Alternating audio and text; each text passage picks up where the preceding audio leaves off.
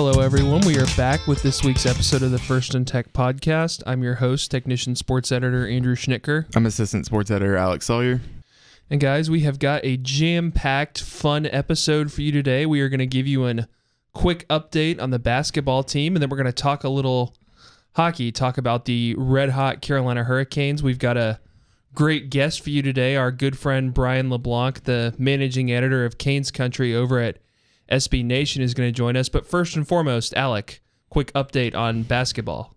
Yeah, I think the last time we talked about basketball here was right after that Carolina game. Since then, NC State's gone 2-1, beat a Pitt team on the road in a pretty close one, but got the win, and then easily handled Syracuse at home. And that's a win I think NC State really needed, because you kind of wanted that resume builder. You wanted that game that looks a little bit better than beating the Pitts of the world. And Syracuse is a good team, and you win that at home, and you win it big. Braxton Beverly was really good in both of those games for NC State. And then Wolfpack obviously goes into Cameron Indoor and loses to that Duke team, but that's a pretty special Duke team.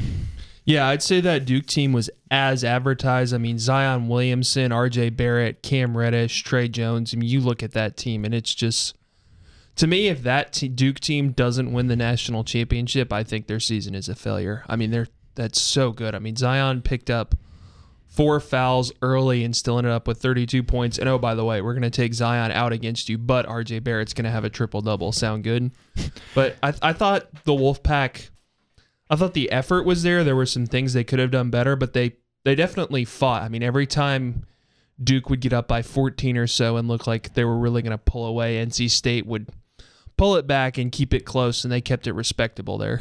Yeah, definitely. NC State hung around in that game for a while. It kind of went off the rails towards the end a little bit, but there's no shame in losing to that Duke team. I mean, most teams lose to that Duke team, and you don't have to play them again, and you hit a much easier stretch of your schedule now down the end. You play Boston College twice. You have Wake Forest and Georgia Tech both at home. The only real tough game for NC State left on the schedule is at Florida State. The other ones you really should win, so the Wolfpack now has past those games against Carolina, against Duke, against Virginia, and hits that home stretch that is much, much easier and, should really result in at least 4 wins.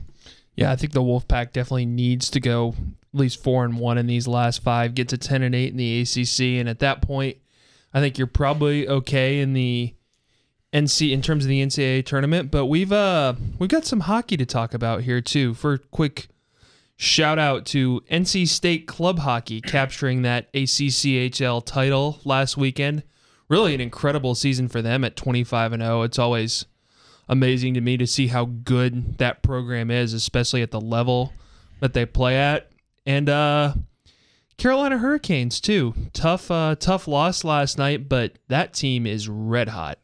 Yeah, you lose to the Rangers Tuesday, and a game that honestly the Hurricanes played pretty well, but just couldn't get the puck in the net. But Carolina 15-6-1 since the calendar flipped, best in the NHL in terms of points since the new year. 1 point off a playoff spot, obviously trying to end that drought that they've had since 2009, getting in under first-year head coach Rod Brind'Amour, who I think has done a very good job with this team. You've been missing Jordan Staal for a while now with some injury, but the Hurricanes have looked pretty good, especially as of late.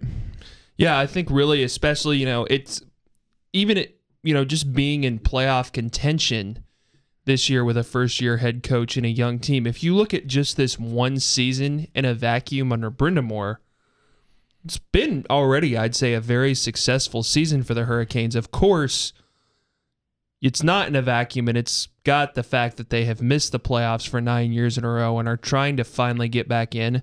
And they've had a lot going for them this year as they've tried to do that. Sebastian Aho, the best player on the team, is having an incredible year. He's got 24 goals and 67 points, on pace for 93, which would be the most since Eric Staal in 05-06.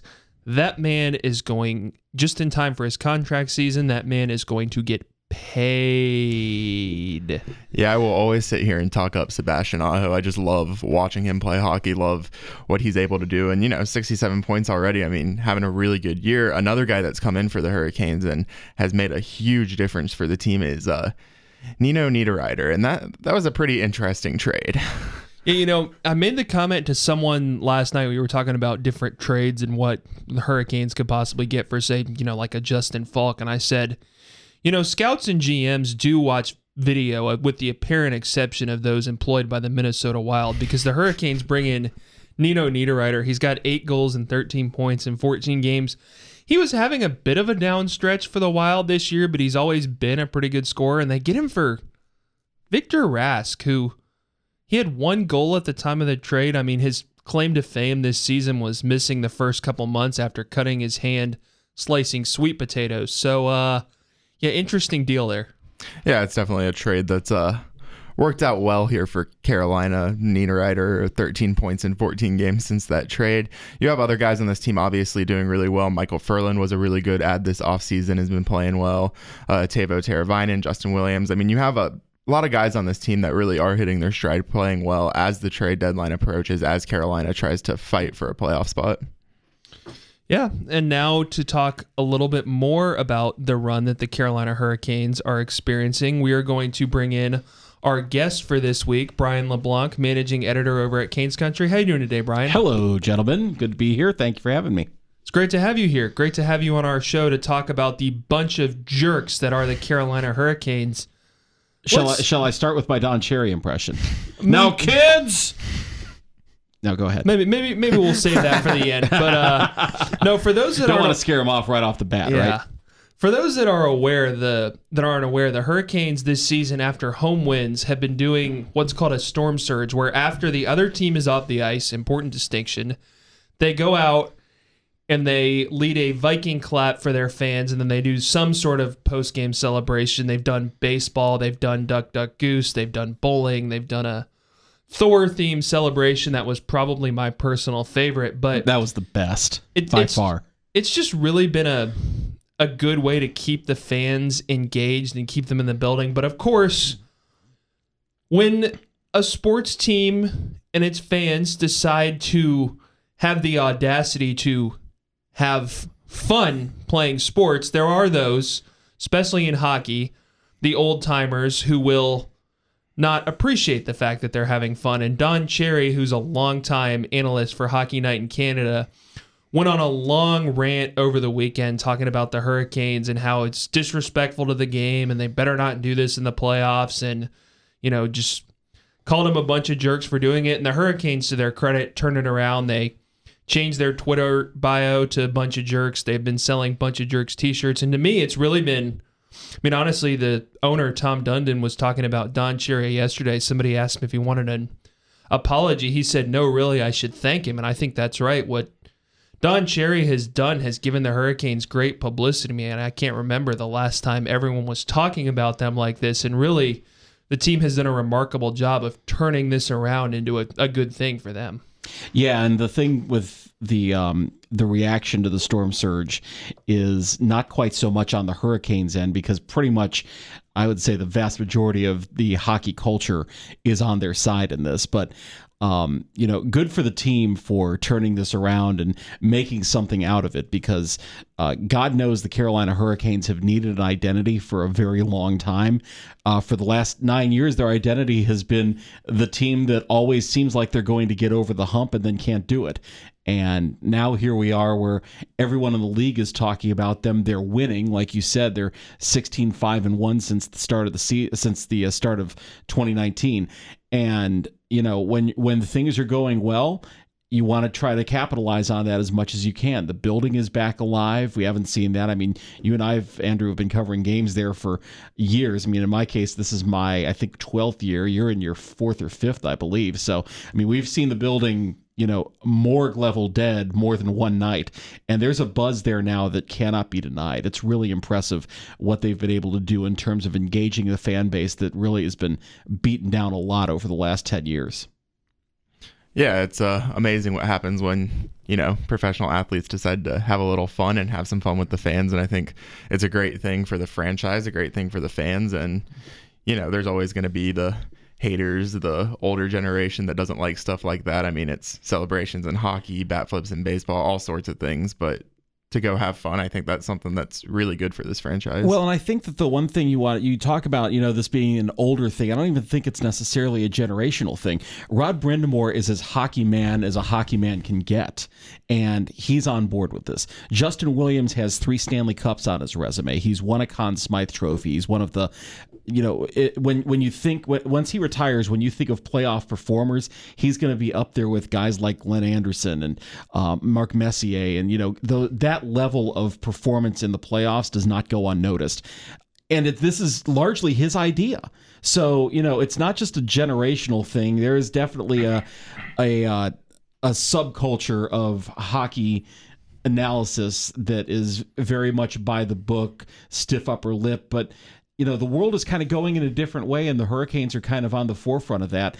And good for guys that could very well be lifers like Brind'Amour, like Justin Williams, like Jordan Staal, that could go the other way, but instead are embracing this. And look what it's doing. It's engaging with the fans. It's bringing the locker room together. I mean, they're selling T-shirts now. I mean, what's not going wrong right now? I mean, everything's coming up roses for the Hurricanes, outside the fact that they couldn't put more than one goal past Henrik Lundqvist the other night, but better late than never.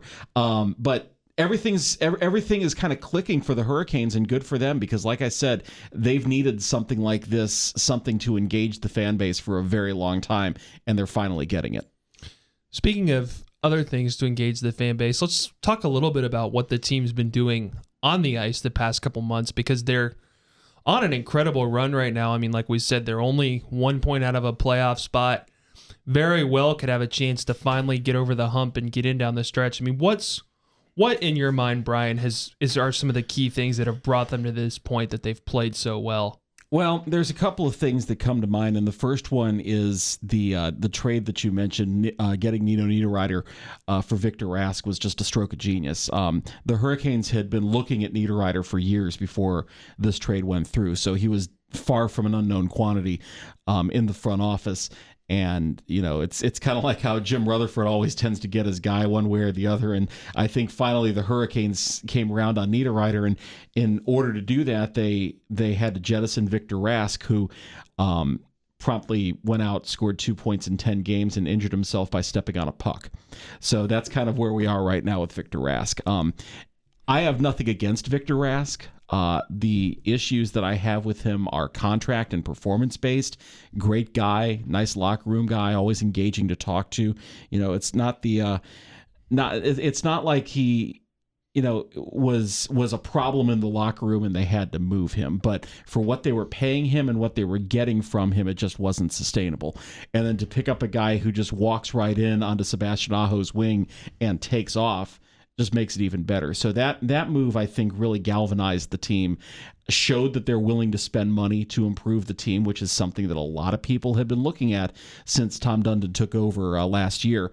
Well, there you go. The proof's in the pudding. Niederreiter makes more money, is on a longer contract than Victor Rask, and so he's going to be a part of the solution here going forward. The other thing that I think is working in their favor is that they finally have goaltending that they can play in front of that's not that's not causing them to just grip their sticks. And I think we saw this last year, especially with Scott Darling. Whenever Darling was in net, for whatever reason, the Hurricanes played differently in front of him than they played in front of Cam Ward. There was no doubt about it. They were looser in front of Ward. They were more confident in their abilities. Not that Ward was a world beater by any stretch, but they played better in front of him. And there is definitely something to the idea of when you know that you have a sure thing behind you in net, that you play looser and play better in front of that goalie. And the goaltending that they're getting this year from Peter Mrazek and from Curtis McElhinney has gone a long way to kind of solidify that they're not out there running around going, oh my God, what's going to happen if we turn the puck over? They don't have to worry about that anymore because they trust that their goalies are going to make the save. And that is a huge thing that the Hurricanes haven't had in years. And I think mindset-wise, it goes a long way to trying to get them into, less thinking about what might happen and more thinking about, okay, that's covered. Now we just need to get the puck in the net. It's one less thing to worry about, and I think it's really paying dividends this year. Yeah, I definitely agree that goaltending's been something that you can look at and point to and say that's been a huge difference between last year's team and this year's team. But then also looking up at the scoring, you have a guy like Sebastian Aho, makes the All-Star game, has 24 goals, 67 points, and it's just been really good for Carolina. I mean, what have you seen from Sebastian Aho this year? How good has he been for the Canes? Oh, he's been fantastic, and conveniently in a contract year, and I mean he's going to get paid this offseason. There is no question about that. And kind of the parlor game on Press Row all season has been what contract would you give to Aho? I think I started about 8.5 over 7 years. I don't see any way he gets less than 9, and probably 9.5 is the number at this point. But Dundon's on record, Don Waddell's on record saying we're going to pay the guy. There's not going to be any question about that. He's going to get what he deserves because he's the cornerstone of this team, and they're going to build around him. There's no doubt in anyone's mind that he's going to get his salary. What that number is still anyone's guess. I think right now, I don't think he gets to 10 quite, but it's going to be pretty close. $10 million a year average annual value.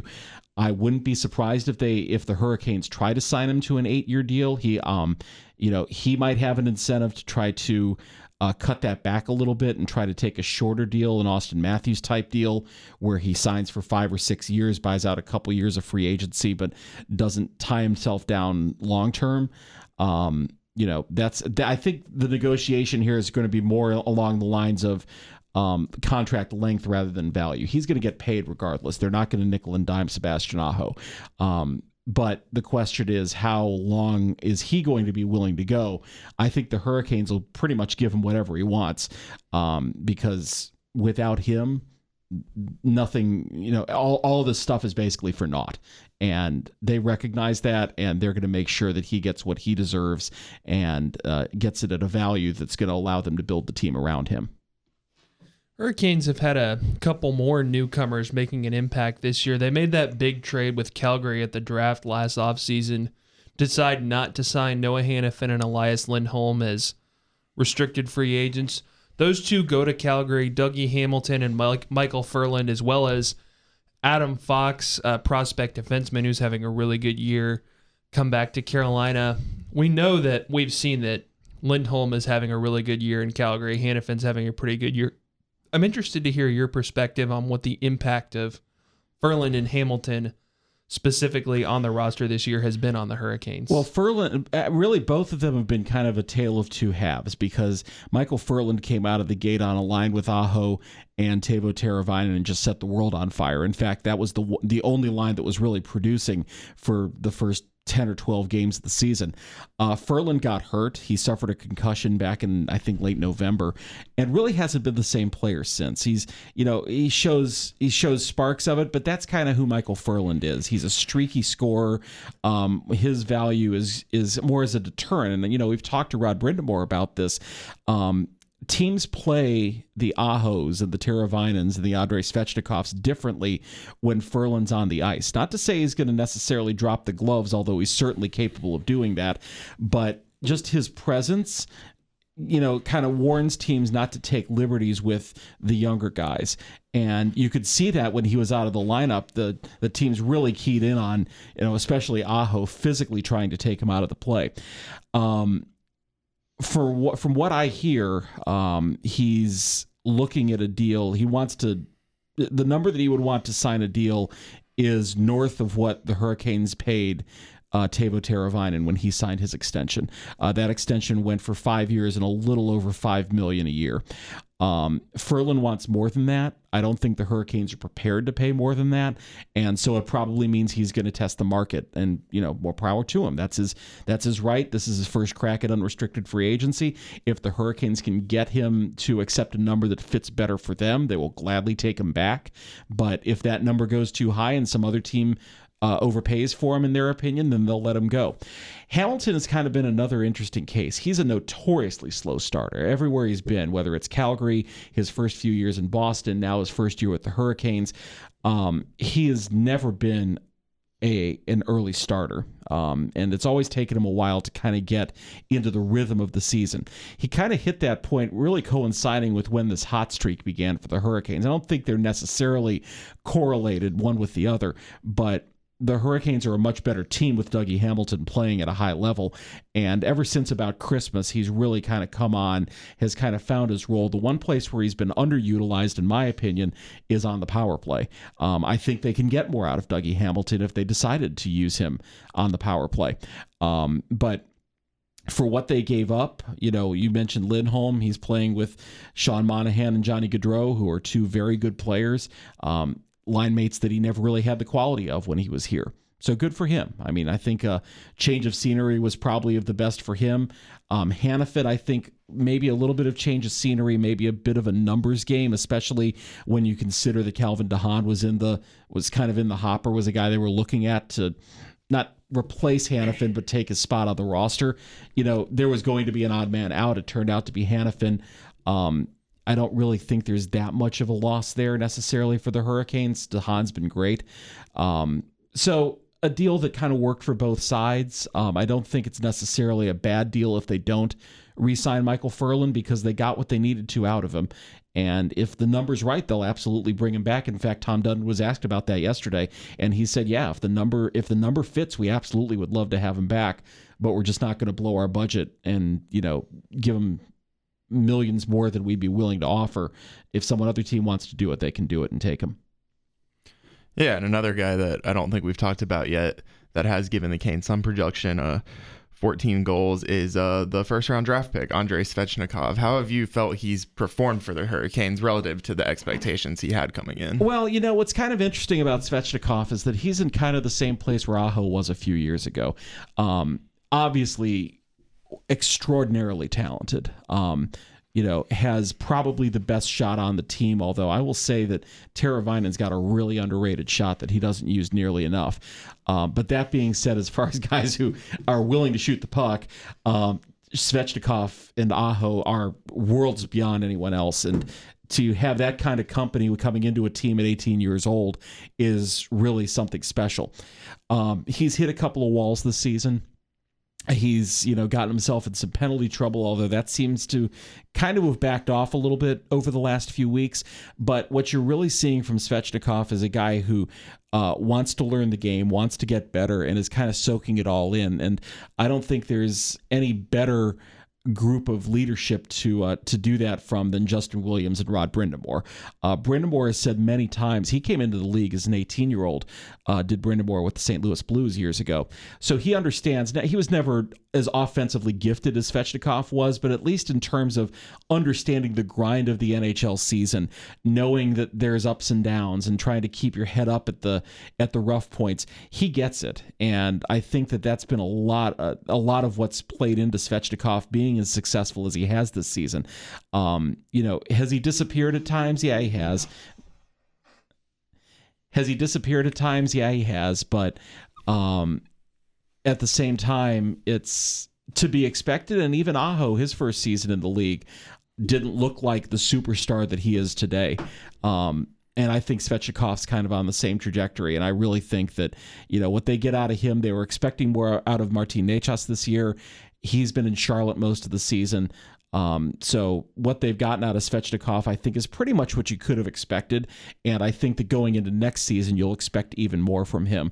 But in his rookie season, there was a lot on his shoulders. And while he may not have quite lived up to where they wanted him to be in a perfect world, he's been a lot closer to that than he could have otherwise been. And I think that's probably something the Hurricanes can hang their hat on, that they really haven't done any disservice to him in his development by playing him as much this year. Yeah, another thing when you look at this Hurricanes team, this is a transitional year. I mean, it's the first year for Rod Brind'Amour as head coach, and you mentioned earlier the team really kind of finding an identity and obviously playing really well now. How would you assess that first season so far for Rod Brind'Amour? Well, it's been a learning process for him for sure, Alec, and I'm not 100% sure that even he knew all the intricacies of being a head coach going into it. And we kind of talked about this early in the season, and people seem to forget that even though Brind'Amour has been around this team for 19 years now in one form or another, whether as a player, he was in the front office for a couple of years, then he was a longtime assistant coach before becoming the head coach. You see things differently as the head coach, and he was a rookie too. going into this season. And he's made some, he'll be the first to admit he's made some mistakes. Personally, I think he leaves combinations together a little bit too long. In that way, it's kind of the polar opposite of Bill Peters, who, when things would go wrong, you just throw everything in a blender, and by the third period, the team looked kind of unrecognizable. I think that Rod has kind of tethered his wagon to Justin Falk on the power play a little bit too much. I think he's been a little bit too slow on the draw to make changes when they're necessary. But then at the same time, there's no better motivator. There's no better guy. And you can see this in his postgame when they post like their postgame locker room speech on Twitter. The team will. And, Rod's going in there and just saying what needs to be said. And that was what made him such a great captain. And I think the motivational side of it is natural to him, and he's learning the tactical side. And it has taken him a while, and I think if you ask him, he would be the first to tell you that it's probably been a little bit more a little bit more sublime than he realized it was going to be. But he's getting it, and he's learning, he's working his way through it, and the team responds to him without question. And sometimes as a coach, getting that buy-in is the most important part of your job, and he's got that without a problem. So, he'll learn the tactical stuff. He's a smart guy. He wants to do well. This is his franchise in a lot of ways. He has not a literal ownership stake, but I think he's not, He's not just a mercenary coming in here to try to fix things. He really does care about the Carolina Hurricanes. And having a guy like that in charge of your team, when he's got that kind of attitude, how can it not rub off on the rest of the club? So a good first year, definitely a learning curve, I think, but he's kind of getting it. And as he kind of hits his stride here, I think he'll take more steps toward being even more successful the next couple of years. So another big date coming up for this team next Monday, trade deadline. Are you taking the day off? I think I might be taking the day off and spending it with my friends over at 1400 Edwards Mill. But definitely it'll be an interesting day for the Hurricanes. I mean, I think these next two games are big in terms of, do they buy, do they sell, do they hold on to Ferland, do they see what they can get for him? And the other thing that's kind of been floated a little bit, Elliot Friedman threw it out yesterday, is, if Don Waddell really wants to make a big splash and Paul Fenton and the Minnesota Wild haven't blocked his phone number at this point, is Eric Staal maybe an option for the Hurricanes? Could he be an option? Yes. I think that given where he is in his career, Eric Staal would need to think about where he would fit on this team, because when he left here, he was the undisputed number one center. He may not have always played like it, but he was always going to get those top minutes against the top opponents and was going to be the go-to guy for scoring. Now he wouldn't be that go-to scoring forward. He's probably a third-line center at his age. Very similar to his brother, really. Jordan probably has a little bit more defensive acumen than Eric, but keep in mind, Eric's only a year removed from the 30-goal season, so he still does have a scoring touch. It just might be a little bit more scattershot than it would have been 5 or 10 years ago. Depending on what the Wild would want for Eric Staal, that would make sense. Kind of get the sense that if the Hurricanes are going to make a move on him, they'll just go after him as a free agent in the summer. Obviously, he knows the area, he knows the team. Wouldn't have to necessarily be a sell job to get him here if he wants to be here. So that would be fairly straightforward if the team decides that that's the route they want to go down. Don't really think there's necessarily a fit in terms of trade. The Hurricanes wouldn't want to give up something of value for Eric Staal, maybe a draft pick or two, maybe a low-level prospect, but that's about it. And if some other team is willing to pay more than that for them, then I think the Hurricanes will be totally fine in just saying, okay, you guys go have him. We'll make our run for him in the offseason. He's at the point in his career, it's not like, Ferland or Matt Duchene. Getting him and Matt Stone see, I just did it, literally. Mark Duchene and Matt Stowe, the two players that don't exist that might be traded by the deadline. He's not at that point in his career where he's looking necessarily for a 7 or 8 year deal. So, if the Hurricanes wanted to get him on a deal similar to what they gave Williams 2 years ago, a couple years, $4.5 $5 million, yeah, I could see them doing that. But that's the kind of thing that I think would probably wait till the offseason. Now, that being said, if they want to upgrade at center, Matt Duchene is certainly a guy they would want to look at because, he's a quality center. The Senators are shopping him. In fact, they're not even playing him this week. He's going to be scratched the rest of the week so they can try to protect the investment before the trade deadline so he doesn't get hurt. Those are the types of players that I think if Waddell really wanted to make a splash, that he would go after them. Artemi Panarin's on the market. I don't think they'll be in the market for him. He's a pure rental. Kevin Hayes has been mentioned from the Rangers. He has a fairly large-sized contract, I think, for the type of output he has.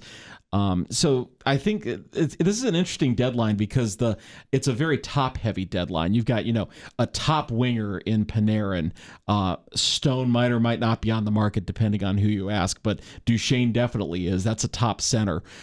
Sergei Bobrovsky is a starting goalie that's on the market. You don't usually see these kinds of players on the market at the trade deadline. It's usually kind of the nibbling around the edges, third line, third pairing types. And that might price the Hurricanes out a little bit. The prices are very high right now, and I don't see the Hurricanes in the position that they're in. I think they're probably more likely to just stick with what they have that have gotten them to this point. If they make the playoffs, great. If they fall just short, oh well, but then they can really make a splash over the offseason and make the moves that they need to not just get into the playoffs, but make a run once they get there. So my final question for you then, Brian. Yes. Putting you on the spot. Okay. Does this current 2018-19 edition of the Carolina Hurricanes play more than 82 games? Will they make the playoffs?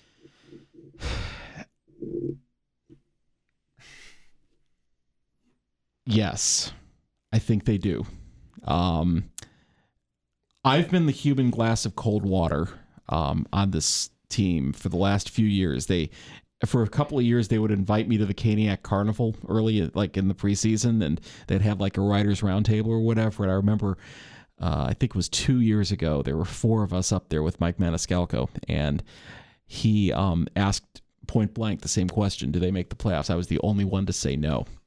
And have you been invited back? I since have not then? been invited back since then, and I don't think that is necessarily a coincidence. I was on record saying I thought they would make it to start the season. I think it is going to be mighty close. I mean, we're talking 1 point one way or the other. I could see them squeaking in front of maybe the Canadians. Maybe the Canadians fall off if Carey Price can't keep playing out of his mind. I'm not sold, especially if they sell Panarin or Bobrovsky. I'm not at all sold on the Blue Jackets. I think that's the team that you're targeting right now. As it stands right now, they're a point behind both Montreal and Columbus, 3 points behind Pittsburgh for the final spot in the Metro. So the third place in the Metro makes it without a wild card.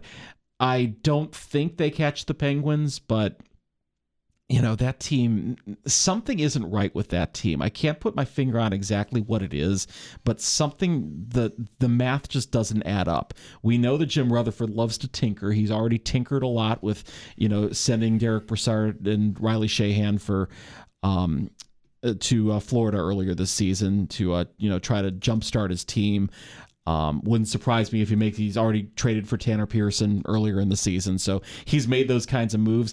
I think they get in. I think that Columbus is probably the target right now. Columbus or Montreal are the target. And if the Hurricanes can keep playing the way that they have right now, they need to play at about a 95-point pace the rest of the way to make the playoffs. Is that possible? Yes, but it's not. They don't have much room for error. But this is a run that they've been on that's now gone almost 2 full months and is showing no signs of slowing down, last night notwithstanding. If they can keep that going, and I don't think it's a fluke at this point, I think this is who they are, I think they make it, but man, is it going to be close. I mean, we're talking probably 1 or 2 points the final day of the season. It's going to be really tight either way, but I think they pull it off. I'm going to agree. I think this is the year the drought ends. I think, like you said, there's a couple different options in terms of teams the Hurricanes can reel in, and you look pretty much every year, there's that one team that just gets stupid hot down the stretch and gets into the playoffs. And right now, it looks like that's the Carolina Hurricanes. And the one thing that I'll say about that is that I think the Hurricanes are peaking right now. So I think if they do make it, they're going to expend so much energy getting to that point that they're not going to go deep, especially if they draw the Lightning. If they win a game, that'll be a win in that series. That's the other reason why I don't think that the Hurricanes are real interested in paying exorbitant prices for Reynolds at the deadline, because if all they're going to do is squeak in by a point and then just get slaughtered by the Lightning, what's the point in forking over first round picks and high and top prospects to just get destroyed? You don't want to look at it that way. You obviously want to say, this team's run that they're on right now is certainly sustainable and could result in a long playoff run. But the much more likely thing is that they expend so much in this run to start 2019 that once they get there, they just have nothing left. It kind of goes back to the last time they made the playoffs in 2009, when they expended a ton of energy first to beat the Devils. In that famous Game 7 where they scored twice in the final minute, then the 7-game series against Boston where Scott Walker scored. They expended so much energy, and they got to the Eastern Conference Finals and were swept out of the building by the Penguins because they just had nothing left. I kind of get that sense that run is happening now. If they can sustain it, they will make it, but I think they're going to be totally out of gas by the time they get there, and I don't think it's much more than about a round playoff run, which is fine. I will gladly take a round playoff run at this point. I think pretty much any Hurricanes fan would agree with you on that point, but I think that's all we have for you guys today. I want to thank you again, Brian, so much for being on this episode with us today. My pleasure. Thanks for having me, guys.